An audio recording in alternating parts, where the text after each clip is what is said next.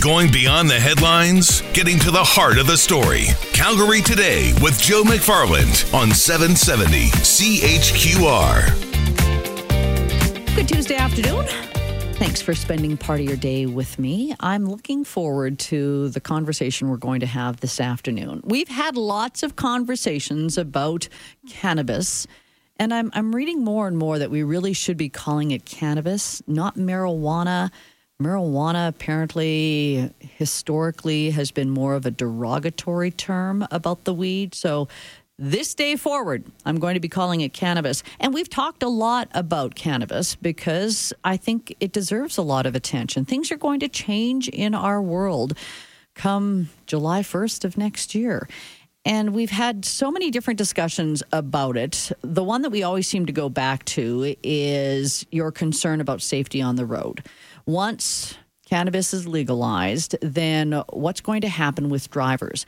Last week, of course, we had Brian Mason, a transportation minister, saying that the province is adding and making some changes to the Highway Safety Traffic Act so that we have some actual limits when it comes to blood alcohol, not alcohol, blood THC levels, blood plasma THC levels. But I think every time we hear politicians try to get in front of this bus, there are still so many more questions. And I wanted to bring on Paul Armentano. He is the Deputy Director of NORML, NORML, the National Organization for the Reform of Marijuana Laws. I guess I get to say it there. Also serves as a faculty member at Oaksterdam University. Hello, Paul. Hi, it's good to be here. And the reason I'm looking forward to this conversation is because you've done lots of research and you can answer my questions, my listeners' questions. Of course, you can always text 403-974-8255 or call with your questions. But Paul, as you're in the States looking at it after a number of states have legalized cannabis or marijuana there. And so I thought this is a great opportunity to find out what we can expect here in Canada. When it comes to smoking marijuana and driving, what are some of the laws as far as impairment go that you have seen, Paul? Well, in the United States, of course, it is illegal to drive under the influence of any substance, whether it be a licit substance like alcohol or an illicit substance. So changing the legal status of marijuana for adult users does not somehow give these same consumers a pass when it comes to the traffic safety laws. If someone in the United States is using, say, a legal prescription drug like a benzodiazepine or a sleep aid and is involved in a traffic collision or accident because they were under the influence of that legally prescribed drug, they have broken the traffic safety laws in this country. Marijuana is treated no differently in the jurisdictions that legally regulate either the medical use or the adult use of cannabis. And I'm glad that was the clarification. You know, driving under the influence of any drug, illegal or legal, and you're going to have some ramifications. But I think the problem is as we move towards legalizing it, is how do we prove that someone is now impaired because of marijuana? We talk about roadside sobriety tests, but then they say we've got to have something that's going to hold up in court. So just like a blood alcohol test, they're now talking about the nanograms in a milliliter of blood. And I just want to know, is that what we're also seeing in some states then? Do they have specific ranges of nanograms that someone could be considered impaired? Well, let's be clear. We should not conflate the detection of certain substances with a belief that someone, therefore, is per se impaired by those substances. We know that many substances, again, opioids, benzodiazepines, sleep aids, can alter one's judgment, can impair their ability to drive. We know that people under the influence of those substances are involved in traffic accidents. Simply because we do not have a per se standard like we have for alcohol does not mean that we do not prosecute those individuals when they have broken the law. The reason we have per se standards for alcohol and not for any of these other substances is because alcohol is unique. There is very little variability in the way alcohol is metabolized from person to person, and there is a positive correlation between higher levels of blood alcohol and lower levels of psychomotor performance. We do not have those same levels of correlation with the components in marijuana, just like we don't have those levels of correlation with opioids and benzodiazepines and other drugs that can impair performance. That's why we have blood alcohol standards, but we don't have similar standards for these other substances. And I'm glad you said that, because even as these things are rolling out, we've often heard that the marketing should be just like tobacco cigarettes, or we should treat the driving just like we treat alcohol. And I've said in the past, I don't think you should be treating it the same because there are so many differences. And I got to pick up on a couple of things. First of all, per se, I know it's a legal term, but how do you define what per se is? Because I just want to make sure my listeners are on the same page. Sure.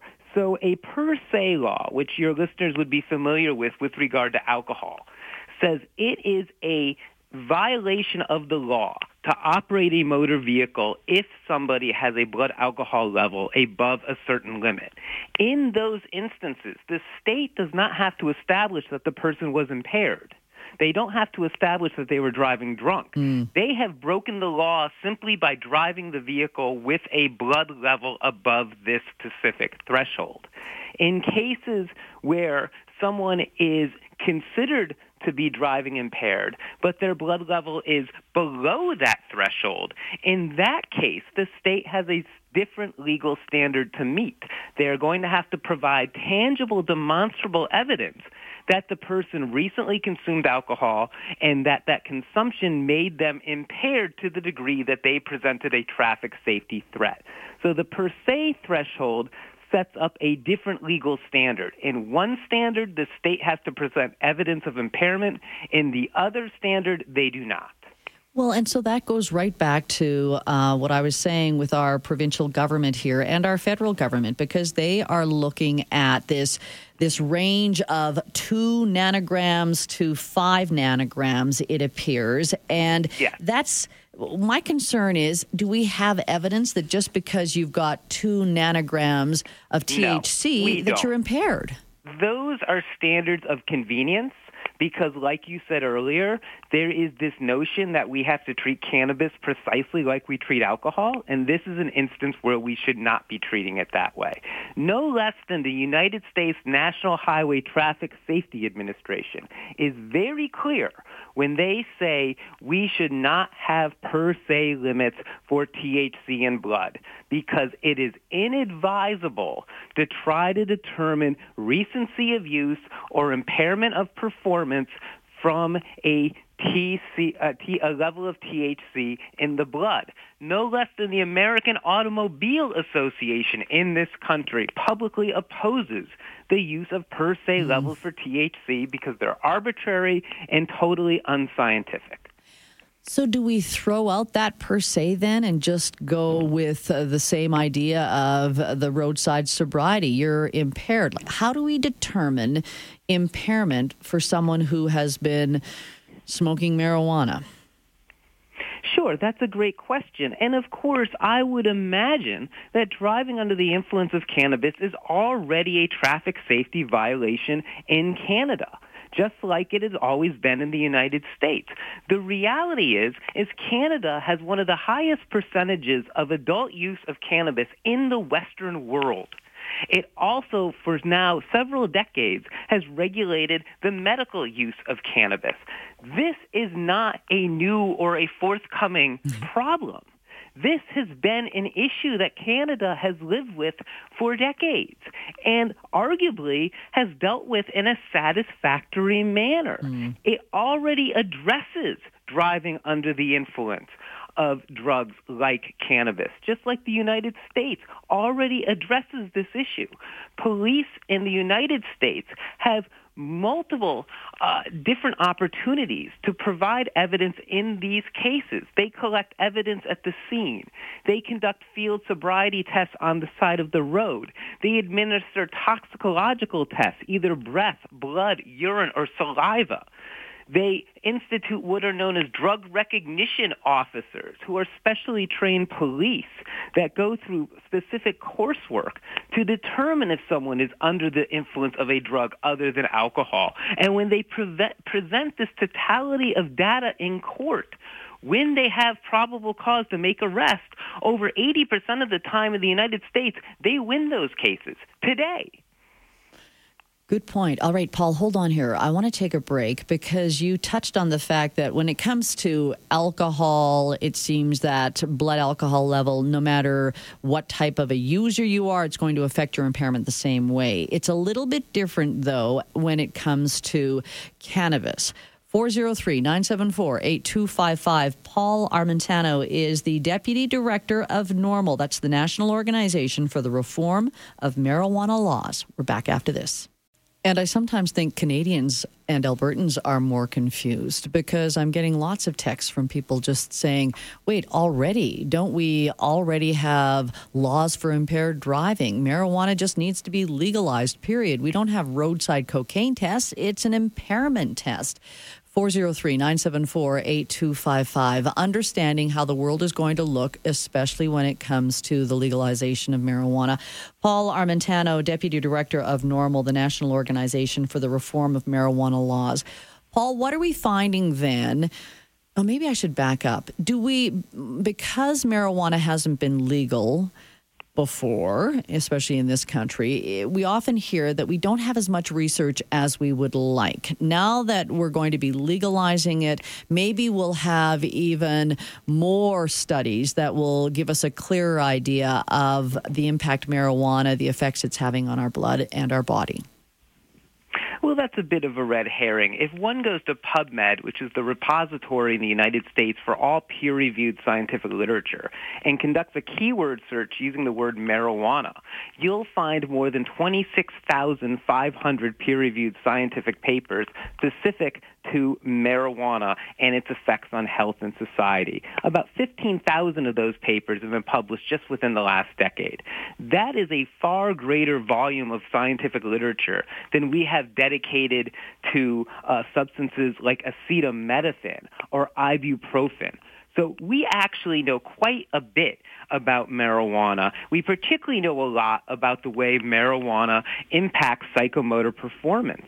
Again, in this country, the United States National Highway Traffic Safety Administration has paid for multiple gold standard long-term studies assessing whether people under the influence of cannabis are more likely or less likely to be involved in traffic accidents compared to drivers that are either sober or that have other drugs or alcohol in their system. And what they have found time and time again is that the odds ratio or the potential elevated risk that someone who is THC positive will be in a motor vehicle accident compared to someone who has absolutely no drugs in their system is nominal at best. It's far lower than the odds ratio we see associated with the use of alcohol, and it's in fact far lower than the risk of accident we see associated with things like distracted driving, tuning the radio, eating while driving, having multiple passengers in the car. In fact, the risk associated with a THC-positive driver is almost equal to the crash risk we see associated with pregnant women, and we're certainly not going to take them off the road. So then go back to the idea of how marijuana can affect someone who has been a long-time user differently than someone who is a new user. What does the research show? Yeah, that's a very important question because we know that individuals that are more habitual users tend to become tolerant to some of the potentially psychomotor impairing effects of cannabis. So just like someone who's fairly naive to alcohol will be more dramatically impacted by consuming even small quantities of alcohol, someone who is fairly naive to cannabis is going to experience a more dramatic effect when they use cannabis as compared to someone who is a more habitual user.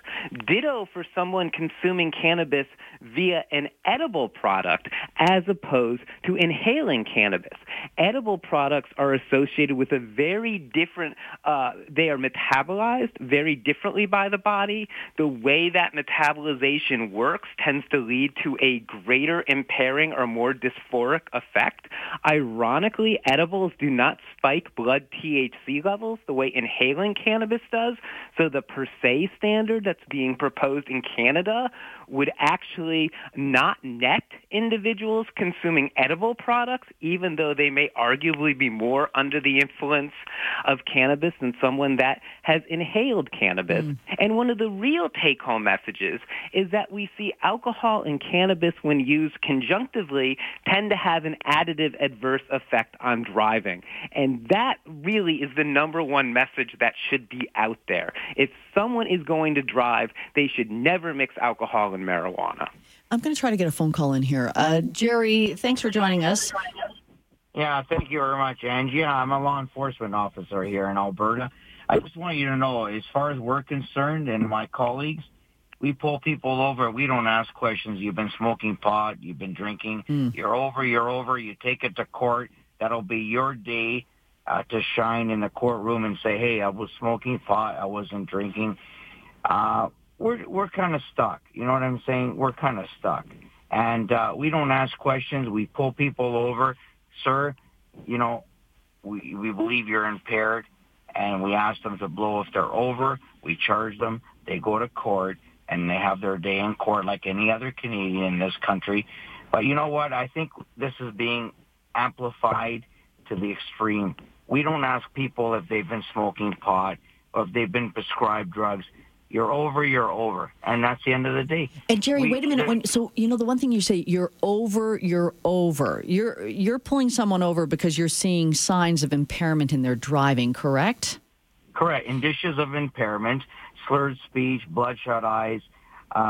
We don't get into the discussion. Have you been smoking marijuana? That's not for us to ask at this point. But when you say you blow and you're over, but right now they won't be blowing to be over the THC, will they? No. Right. No. So here's what's going to happen, and I'll tell you right now. Everybody's blowing this out of proportion. Speaking of blowing, if you are stopped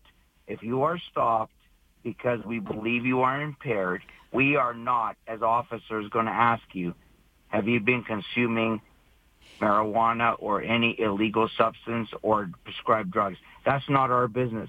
It's up to the courts to decide whether you are impaired by drug or alcohol. Jerry, I'm up against a news break. Can I put you on hold? Because there's a couple of things I need to know, though, because when that case goes to court, and Paul, you mentioned this as well, your collection of evidence, what is the evidence you're going to present in order to have that conviction? Can I put you on hold, Jerry? Absolutely. Okay, let's put Jerry on hold. And then, Paul, do you have to go? I can stay. Can you stay? We've got a bit of a 5-minute news break here, but I'd love to have this conversation go on. And I'm glad Jerry called because I think that's going to answer a lot of questions that my listeners have as well. 403-974-8255. We're talking about cannabis or marijuana-influenced driving after this. Welcome back. 403-974-8255 is the number to call or text. Unfortunately, Jerry, who is an officer here in Alberta, wasn't able to stay on the line. Jerry, if you're still listening and can call back, that would be great because I've got more questions, especially how we deal with it here in Alberta right now. Paul Armentano, though, is the Deputy Director of NORML, the National Organization for the Reform of Marijuana Laws. Paul, I wanted to slip this in because this is a PSA that a medical marijuana producer has just come out with. And I think it's trying to get ahead of all the PSAs on don't drive high. I want to get your thoughts on this because it's called Consequence Strains, an anti-high driving PSA. Each of these strains is designed to educate users on the consequences of driving high. getting caught and being charged with a DUI, getting into an accident and potentially suffering from life-changing injuries, or worse, killing another person and spending the rest of your life in prison.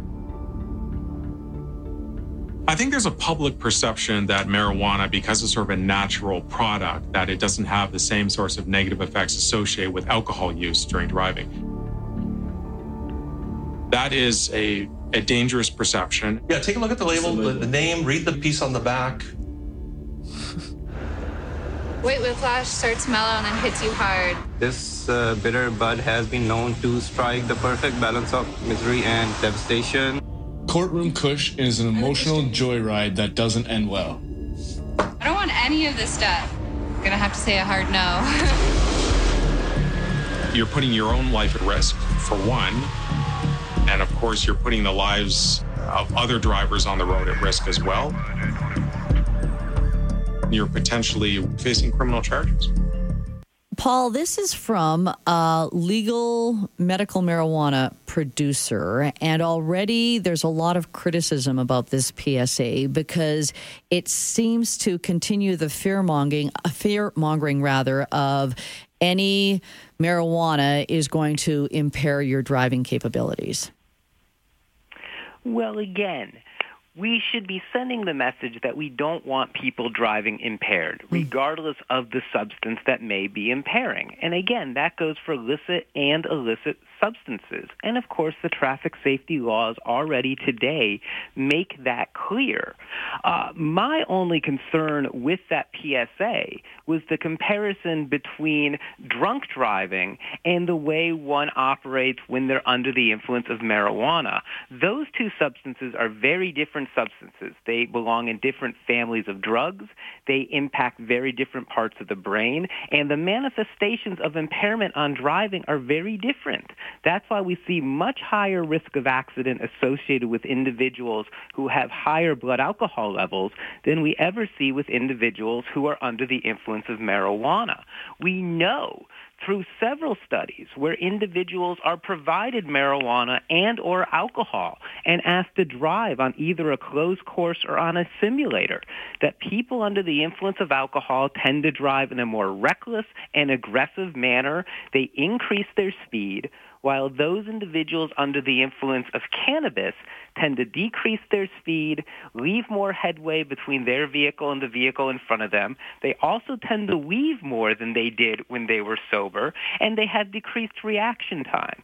So again, that's not saying that it's safe to drive under the influence of marijuana, but it's making the point that these two substances affect the way a person drives very differently. It's unfortunate that Jerry couldn't hang on because the comment he said, though, you'll have your day in court. If they blow over, they'll have their day in court. But we're talking about cannabis here. So there isn't, if you blew, you're not going to, your THC isn't showing up in that. We don't have a breathalyzer test yet for cannabis, do we? No, and of course, even if we did, the information it would provide us would be relatively meaningless. Yeah. Just like right now, detecting THC in the blood is relatively meaningless. Habitual users of cannabis will have detectable levels of THC in their blood for well over a week. That does not mean they're impaired to drive. Mm-hmm. Yeah, and I'm getting texts from people who say at work, I drug tested 2 weeks ago. I failed because I was over the 50 nanogram standard, but hadn't smoked for 4 days before the test. I was by no means impaired, yet I was suspended for having it in my system. How can you test for something that can be in your system for a month or longer? Any answer to that one, Paul? Well, again, the caller or the listener raises a very good point. Workplace drug testing is no different. What we're doing is we're conflating detection tests with the ability to actually determine if someone is impaired. If we want to discern whether someone is under the influence of a substance, then we have to have that person engage in various levels of performance in order to determine if their performance is impaired. Drug detection tests do not have the ability to do that. So what we should be doing, and what the Canadian government ought to be doing, is putting resources into validating different types of roadside performance tests and making sure those tests have the ability to accurately and sensitively discern between individuals who are under the influence of cannabis and those individuals who are not. Paul, good conversation. Thanks. Thank you for having me, Angela. Paul Armentano, he is with NORML, the National Organization for the Reform of Marijuana Laws. I want to take a break. I've got lots of texts to get to, phone calls as well, 403-974-8255. He really has me rethinking the whole idea of this 2 nanograms to 5 nanograms because we don't have the evidence to show that that is tied to impairment. Good conversation. Let's continue it. 403-974-8255, the number to call or text. And I'm throwing it out as, should we have the per se's, the 2 nanograms to 5 nanograms that would end up having you charged with impairment or driving under the influence? One person here says, I'm never getting on the road again once marijuana is legalized. Yes, it's been out there in the past, but it was illegal. Once it's legal and people like your guest fill people's brains with the idea that impairment is different and not as bad, it will be, please work for me, it will be a free-for-all. It'll be a free-for-all on the road. I've spoken with people who swear they are better drivers while on marijuana. I want to be clear, though. I do not think my guest at all talked about it's okay to drive while you're impaired. He was saying it over and over again that it is against the law to drive under the influence of any drug. And he was just saying that, what we're doing right now with impairment, apply it the same with marijuana. But the whole idea of this per se, the 2 nanograms to 5 nanograms, he said, does not prove that someone is impaired. You've got to look at other tests, whether it be that field sobriety test. You've got to look at other ways of determining someone's impairment because THC in the blood is different than alcohol in the blood. 403-974-8255. Hello, Dan.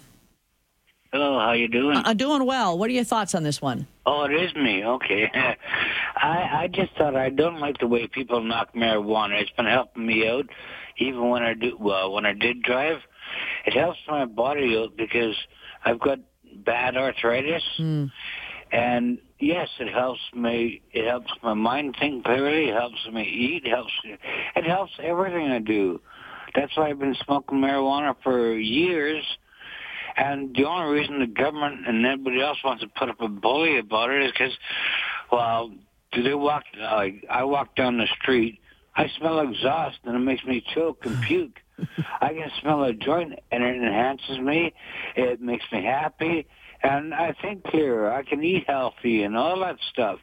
So I don't know why. If you want to beef, why don't they beef bowl dandelions or something like that? Dan, would you say, so you don't drive anymore? No, I gave it up because there was too many impaired people driving and drinking. But as a driver, when you were smoking cannabis, would you ever have considered yourself impaired? No way. Okay. No, I was always alert, and I had a good appetite. It helped me concentrate, clear my mind, and I was nice and relaxed. I didn't let nothing bother me, and I had a straight mind forward. That's why I enjoy pot. I still enjoy pot to this day because it helps enhance my life. Thanks, Dan. 403-974-8255. Doesn't drive anymore, but when he did, he said that he actually was a fine driver. And I would like to think that any officer is going to be pulling you over because you're showing signs of impairment. Here's my concern, though. When we have the stop checks and so that they can pull anyone over and randomly say, all right, you're showing signs of impairment, I would hope that those officers are still saying maybe they're looking at what they look at when it comes to driving under the influence. I no longer want to just say driving while under the influence of marijuana, just driving while under the influence of alcohol. 403-974-8255. Hi, Eric. Hey, Angela, you know what? There has to be some kind of limit. I mean, we've all known individuals who are alcoholics that function perfectly well, but regardless of that, I don't want somebody that is consumed a certain quantity of alcohol or really any other impairing narcotic on the road, because you don't know how that's going to react, as your previous guest had said. Yeah. And the second thing is that so-called police officer that you've had, I don't think that was a cop. I mean, I've been pulled over, and the first thing that you're asked if they smell any alcohol is, have you had anything to drink? So I think that guy was a bogus caller. Eric, okay, thanks. And we do our best to trust our listeners. Maybe Jerry wasn't an officer, although I think he was sounding like he was, but I'll be the last to judge that. Although even Eric saying, with alcohol, we've got to have certain levels because then there's an impairment there. But I think that's what Paul, my guest, was saying. We can't keep saying, well, with alcohol, this is how we deal with impairment. So it must be similar to marijuana. We should just have this level. And we know that if it's 2 nanograms to 5 nanograms, well, then you're going to be impaired. But it's not the same. And they say that's what the research is showing. Another one here says, so do people, cops, politicians, really think that this is something new? People have been driving stoned forever. Do they think that the roads are free of stoned drivers because it's illegal now? Shouldn't they already have laws against driving stoned? And they do. We have, as we say, we've got it's against the law to drive under the influence, of any type of drug, legal or not. But I think the question is, how are we proving impairment? And if we are going with this range, if I say it enough, it'll just become part of our lexicon. 0.2 or 2 nanograms. I always want to throw in a point because it's 0.08 that we've said so long with blood alcohol. But I think that's where the rubber's going to hit the road, and I bet you that's where we're going to have a lot of court challenges as well, that you've got to show me the proof that if I am in the 3 nanogram range, that I am impaired. I think you've got to look at, as Paul was saying, better resources into showing what impairment is, and not just by this level of THC in your blood. And Jerry, quote unquote, our officer, I think he was an officer. But if he's saying we don't ask you what you've been doing, you blow and you go to court, well, that's the problem. There isn't a breathalyzer. We've got the blood. And if even now the people who have studied a lot more than you or I have studied, saying that there is not a direct correlation between that and impairment, and the other idea that if you've been a long-time user versus someone who has just started, then the THC is going to be in your blood react differently. So I think there are just way too many questions here. Someone says, are police trained and authorized to draw blood on the roadside now? Well, now I know you're able to blow into the breathalyzer.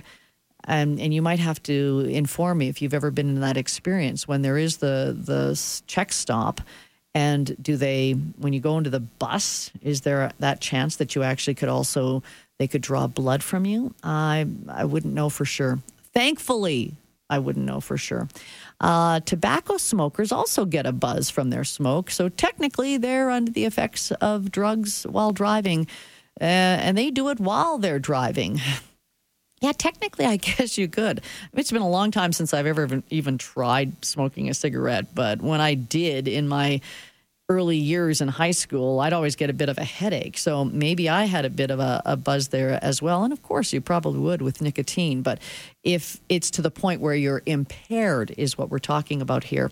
Lots of texts here, 403-974-8255. Oh, back to Jerry the cop. Someone saying, I think the cop meant they'll charge you first for assuming you're under the influence, then you'll have your day in court to prove your innocence. I think if they're just going to charge you and send you to court, you're probably going to have a pretty good chance of having that charge thrown out. I think back to the whole idea of the body of evidence. What are the officers using to determine that you are impaired when it comes to alcohol? And I think, as we know, it might be easier to prove impairment with alcohol than when it comes to cannabis. Someone did catch me. I was trying to say cannabis all the time, and then his organization had marijuana in the title, so I thought, okay, I'll interchange cannabis and marijuana. Someone also said, Angie, you doing politically correct cannabis, marijuana?